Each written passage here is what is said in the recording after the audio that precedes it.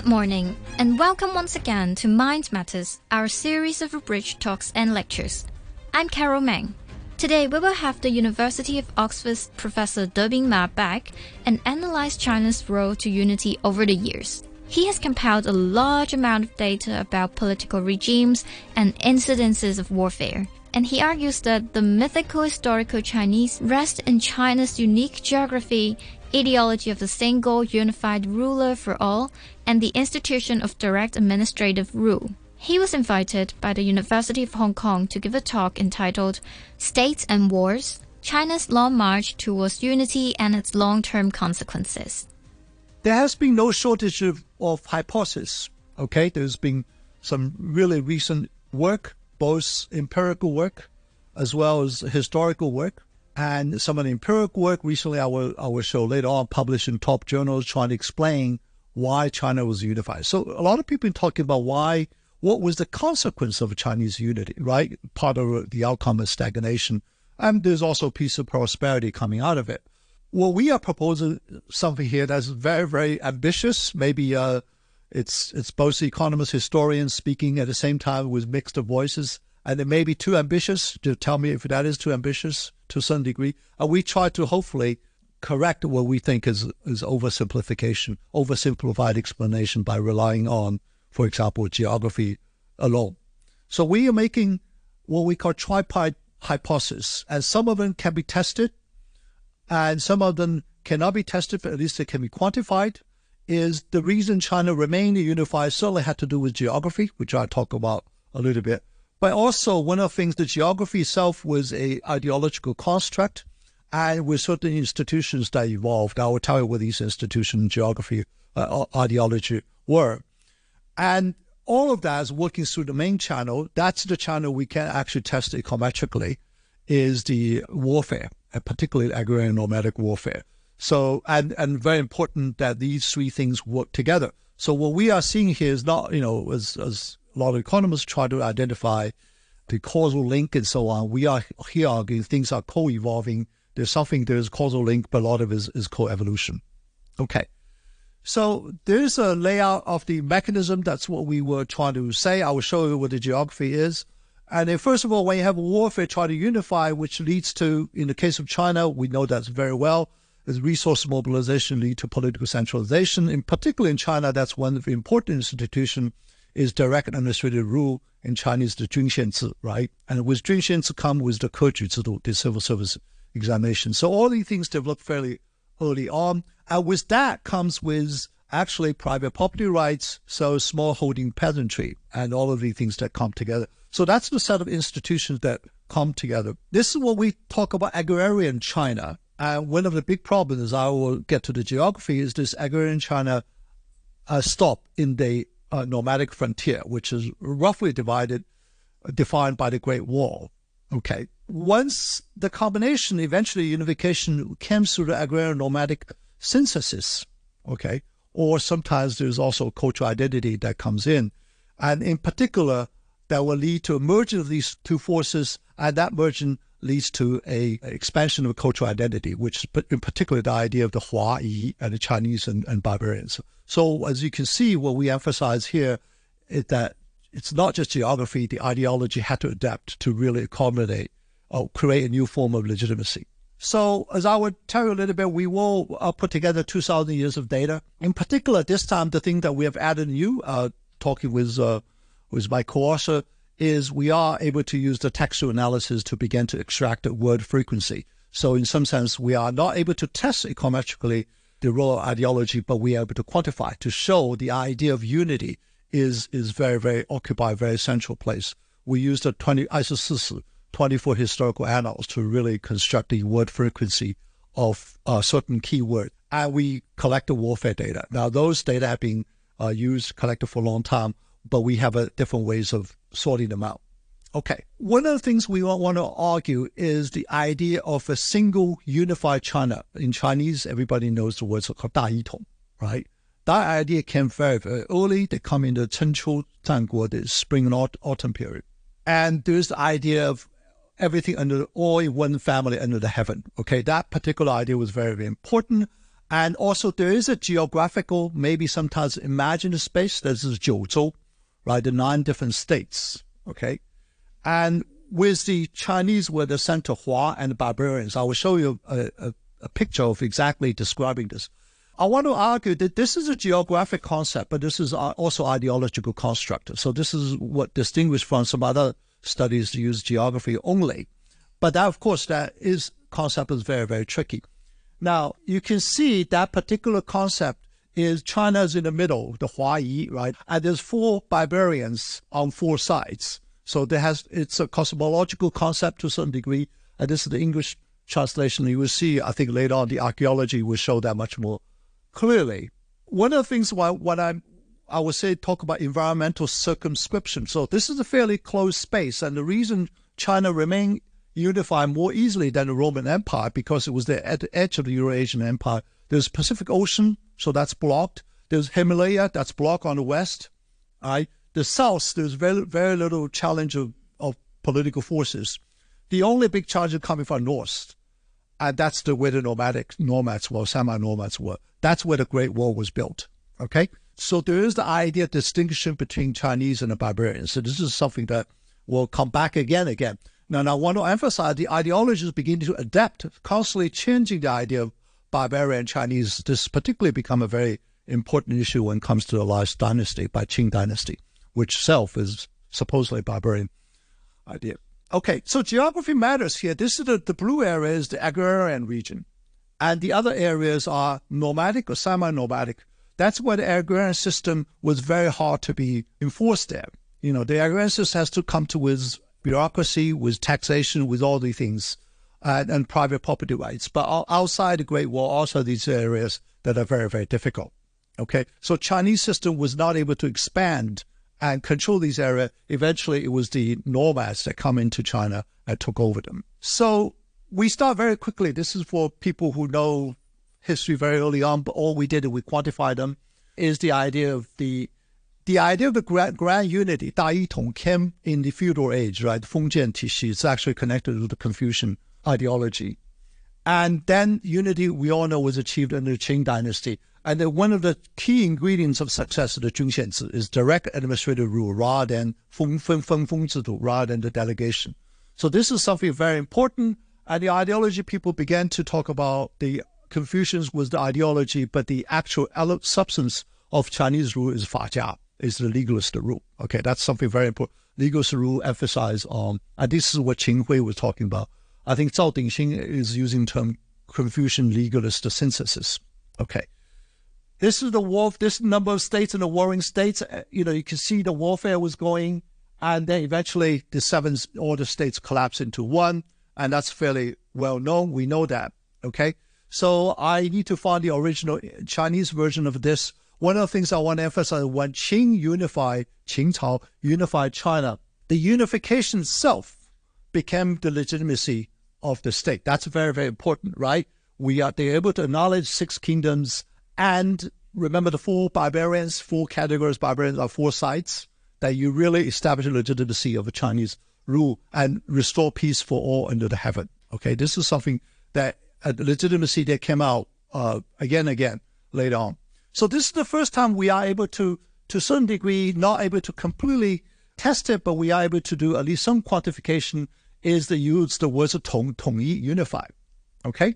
So we use the 24 historical annals. The last one stopped it, as you know, Qing dynasty is the last dynasty. The 24 historical annal did not include Qing dynasty, so it stopped at Ming dynasty.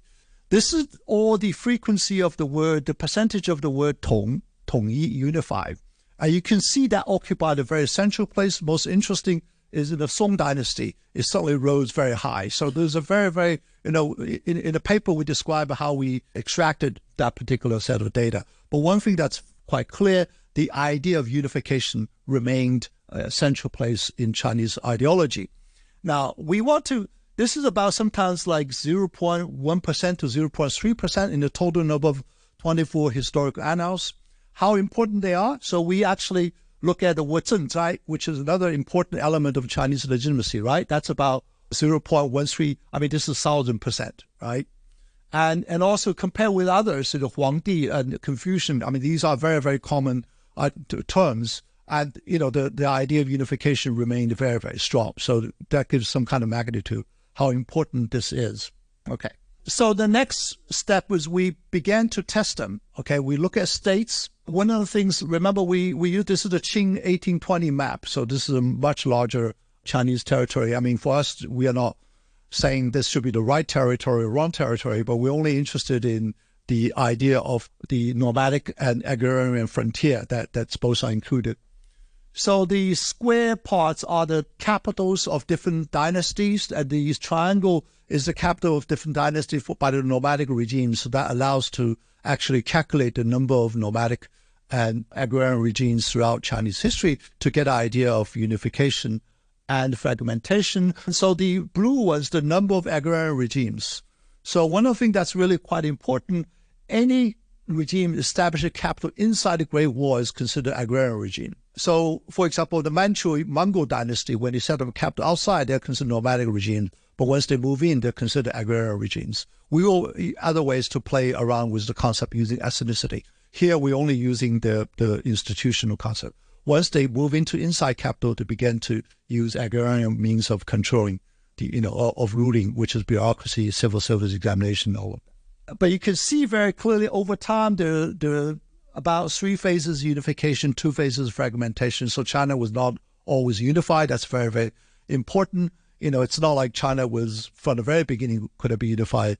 And I think when I was giving a talk, Ge Zhisheng was the one that made that point. China was more fragmented than unified throughout history, which almost landed him in trouble and so on. Right? But clearly, certainly by the 13th century, China was becoming more and more unified and eventually collapsed basically into one particular, we know that's the Qing Empire, Ming Empire, and so on. Okay. The usual explanation, which we also incorporate, why China to a certain degree is unified, and this is something I got from Zhao Dingxin's book, and that's actually quite interesting. So one of the reasons why the unification to a certain degree was unified by a state on the west, right? So the Qing was very much a half nomadic, very close, and the center of Chinese civilization was sort of here. That's where the actual Hunan provinces and all of that. So these states were fighting, but it was eventually a state from the west that was unifying everything. And that, to some degree, is quite easy to understand, as you will see that the unification coming from the west because it was on the edge. So where all these states were fighting on all sides, they only need to fight on one side. And of course, again, we know the Qing dynasty was in the center of the Guanzhong Pingyuan, right? So this is something that's very, very crucial. And then you have the nomadic threat. So eventually, this is the geography argument that will really come in. So you can see that there is an overall Eurasian steppe. That's where the massive different kind of nomadic empires really come in that put a lot of pressure on, particularly on China. So you can see Europe was far away from the pressure. So these have given a lot of pressure towards a unified empire. The agrarian empire was under this pressure. So this is one reason we will see that, first of all, Xi'an was the place that eventually unified. Secondly, most of the unification coming from northern China rather than coming from the south, because that's where most of the threat was coming from. Okay, that's where the warfare was really coming into play. That was very important. There's a lot of material probably because there's a lot more new research. This is coming from a recent work by Koyama and Duan Wei and other people. One argument, for example, in terms of geography is that Europe was mountainous and China had these long rivers that linked together. But it turned out China actually was much more mountainous than Europe. And a lot of people didn't realize how mountainous, how hilly China was. And in the times, for example, the entire Sichuan Pendi, right, was very difficult to get into. That's why it remained independent for a long time. People didn't realize, for example, Shanxi province was a very natural place for, setting up as a kingdom.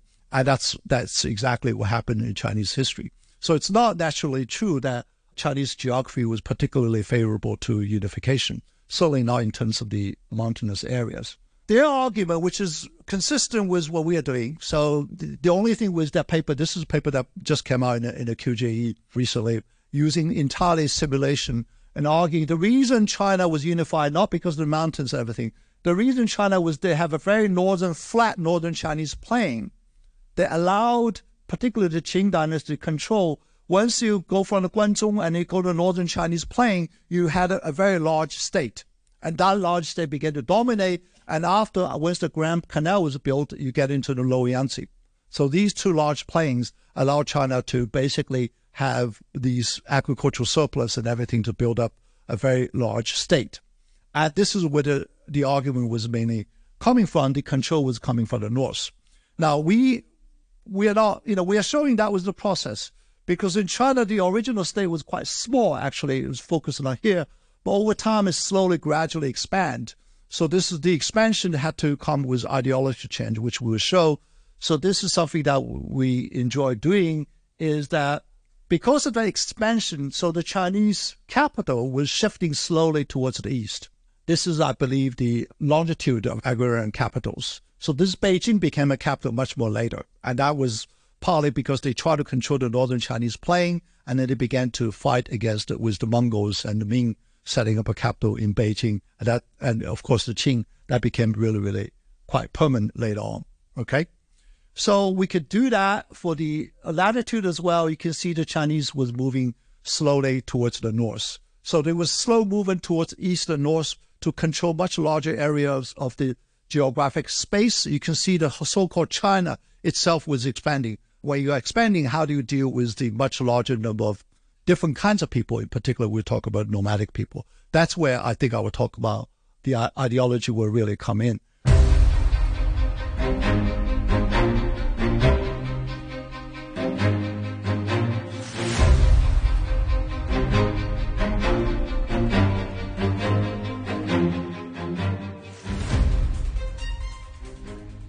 You're listening to Mind Matters, where we just had Professor Debin Ma from the University of Oxford giving us some background information about China's unification over the centuries. Next, he will analyze the ideology of occupying land and the warfare data he has gathered. I think for some of you who know that's one of the people who read our paper, gave comments, about the idea of, especially the new Qing history. So you can see this is the Ming Dynasty. This Qing has vastly expanded, right? There's a long debate about what is the nature of the Qing regime. Is it really a Chinese dynasty, Han Chinese dynasty, as you ever thought about it? And this is now becoming somewhat a controversial topic. Again, for people who know history very well, you don't need me to explain that, but there's the most interesting debates between Yongzheng Emperor and I think one of the prisoner, I think Zheng Jing, right? And the Da Yi Jue Mi Lu. And this is, of course, quite amusing that the emperor is having a debate with his prisoner. So I wonder how much a debate that is. That person was basically captured in prison, and the emperor is trying to persuade him that I'm right. But one thing that's important is that this particular Zheng Jing was trying to talk to the offspring of Yue Fei, right? And to have him rebel against the Qing. Because he said, the Qing dynasty was not authentically Han Chinese dynasty. And it turned out the offspring of Yue Fei turned around against him and so got him imprisoned. And then he had a conversation with it.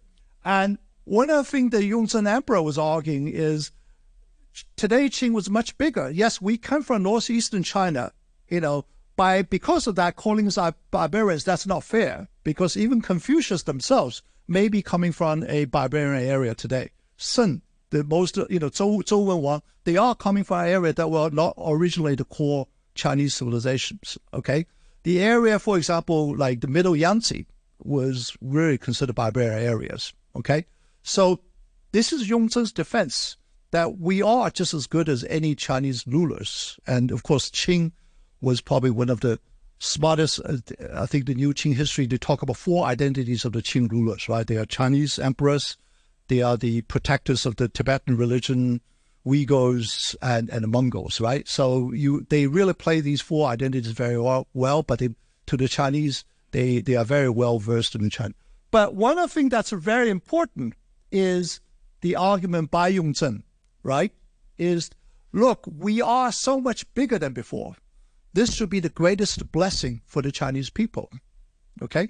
We got territories far beyond any of the Song, any of the Ming, or they have done before. So the Qing began to justify legitimacy, not just for being Chinese rulers, but also we are much bigger. So the size became a really big issue. So there's a lot of, and we know that's very well. The Qing began to also use, the channel is very well known for using the censorship to control the whole dialogue about any mention of Qing as barbarians will be prohibited strictly, right? And the Siku Quanshu was compiled in a way that any of these discussion was completely purged.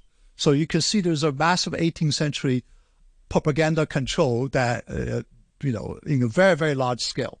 Okay. In the paper, we actually talk about the idea of the Qing being the authentic ruler became so deeply entrenched that the most famous is the Taiping Rebellion, and it was suppressed by Zheng Guofan and Li Hongzhang. And those are Han Chinese, bureaucrats who actually suppressed to defend the Qing regime. That shows that they really think that was really the authentic rulers. Okay, so I want to show you that this ideology part was quite important, that they were able to, when the empire was expanding, they were able to also change the rhetoric and in order to justify the empire. Okay, so let me run through the data we have. And the warfare data is we differentiate into three types of warfare. One is the warfare fought between the agrarian regimes and nomadic regimes. And the other civil wars, which is warfare fought between two agrarian regimes, like the Sanguo Yanyi, right? The three kingdoms, they are fought all between agrarian regimes and so on. And then there's rebellions. Rebellions are fought by a regime without a capital. So Taiping Rebellion was considered rebellion. However, once they established a capital in Nanjing, they fought against the Qing. That becomes civil war. So it's a shifting. I will explain to you why we specifically divide into these three types of warfare. Our argument is very simple. Eventually, it's the agrarian nomadic warfare that remained constant. When the empire is unified, civil war slowly was disappearing. Okay, the only thing that's happening is rebellions. That was there, which was very episodic. So we have these warfare data now defined in these three types. This is agrarian nomadic warfare. You can see that's the blue part. This is the civil war. And this is the rebellions. The rebellions sometimes just shot up very, very quickly, and then they just drop down. Okay. And you can see the agrarian nomadic warfare. So this is much better. This is 100-year average. So agrarian nomadic warfare was about 70-80% of the total warfare all the time. Okay. So this particular pressure coming from the north was the unifying force. And because these regimes were considered barbarian, that's very important, right? That served the force to unify China. So I think you heard of the 讲就是攘外必须安内,外内. Those things are very, very important. As soon as you identify external enemy, and that's very, very important to use that as a way of promoting internal cohesion. So that was the external warfare that was always there, that you could see the civil war that was rising and fall, and the civil war was slowly disappearing because China was becoming more unified, okay? You have very little civil wars afterward. This is something, we didn't play a lot in this one, but in the other cases that in Europe, it's mostly civil wars, much more organized warfare. In China, in the end, either have agrarian nomadic warfare, they're all rebellions, which are not very well organized, okay? Secret society, religious, all these things. The civil war slowly disappeared after the Song dynasty, okay? Which, of course, had all kinds of implications. And this is the data we show most of the war were fought along this particular area, the agrarian nomadic warfare. I will just show you the result of this. The agrarian nomadic warfare led to the reduction of the number of states, led to the increase in the size of states. This we can test econometrically, use autoregressive distributed lag model. So these are the different variables that we have. These are the warfare and size of agrarian regimes. So we can see this is the average size of states throughout the time. For example, this is the Mongol dynasty, right? That's the larger size.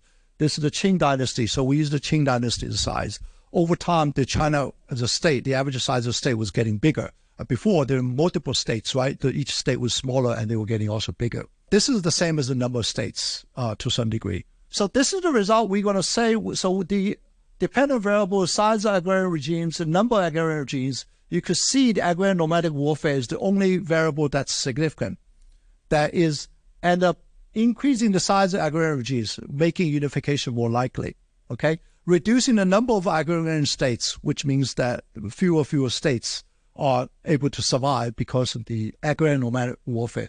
The other warfare is less significant, Okay, so that is one result that we come out. I mean, I'm not going to go into great details. We actually tested some causality showing it's not the other way around. It is the warfare causing the unification. Not sometimes unification could also cause warfare, right?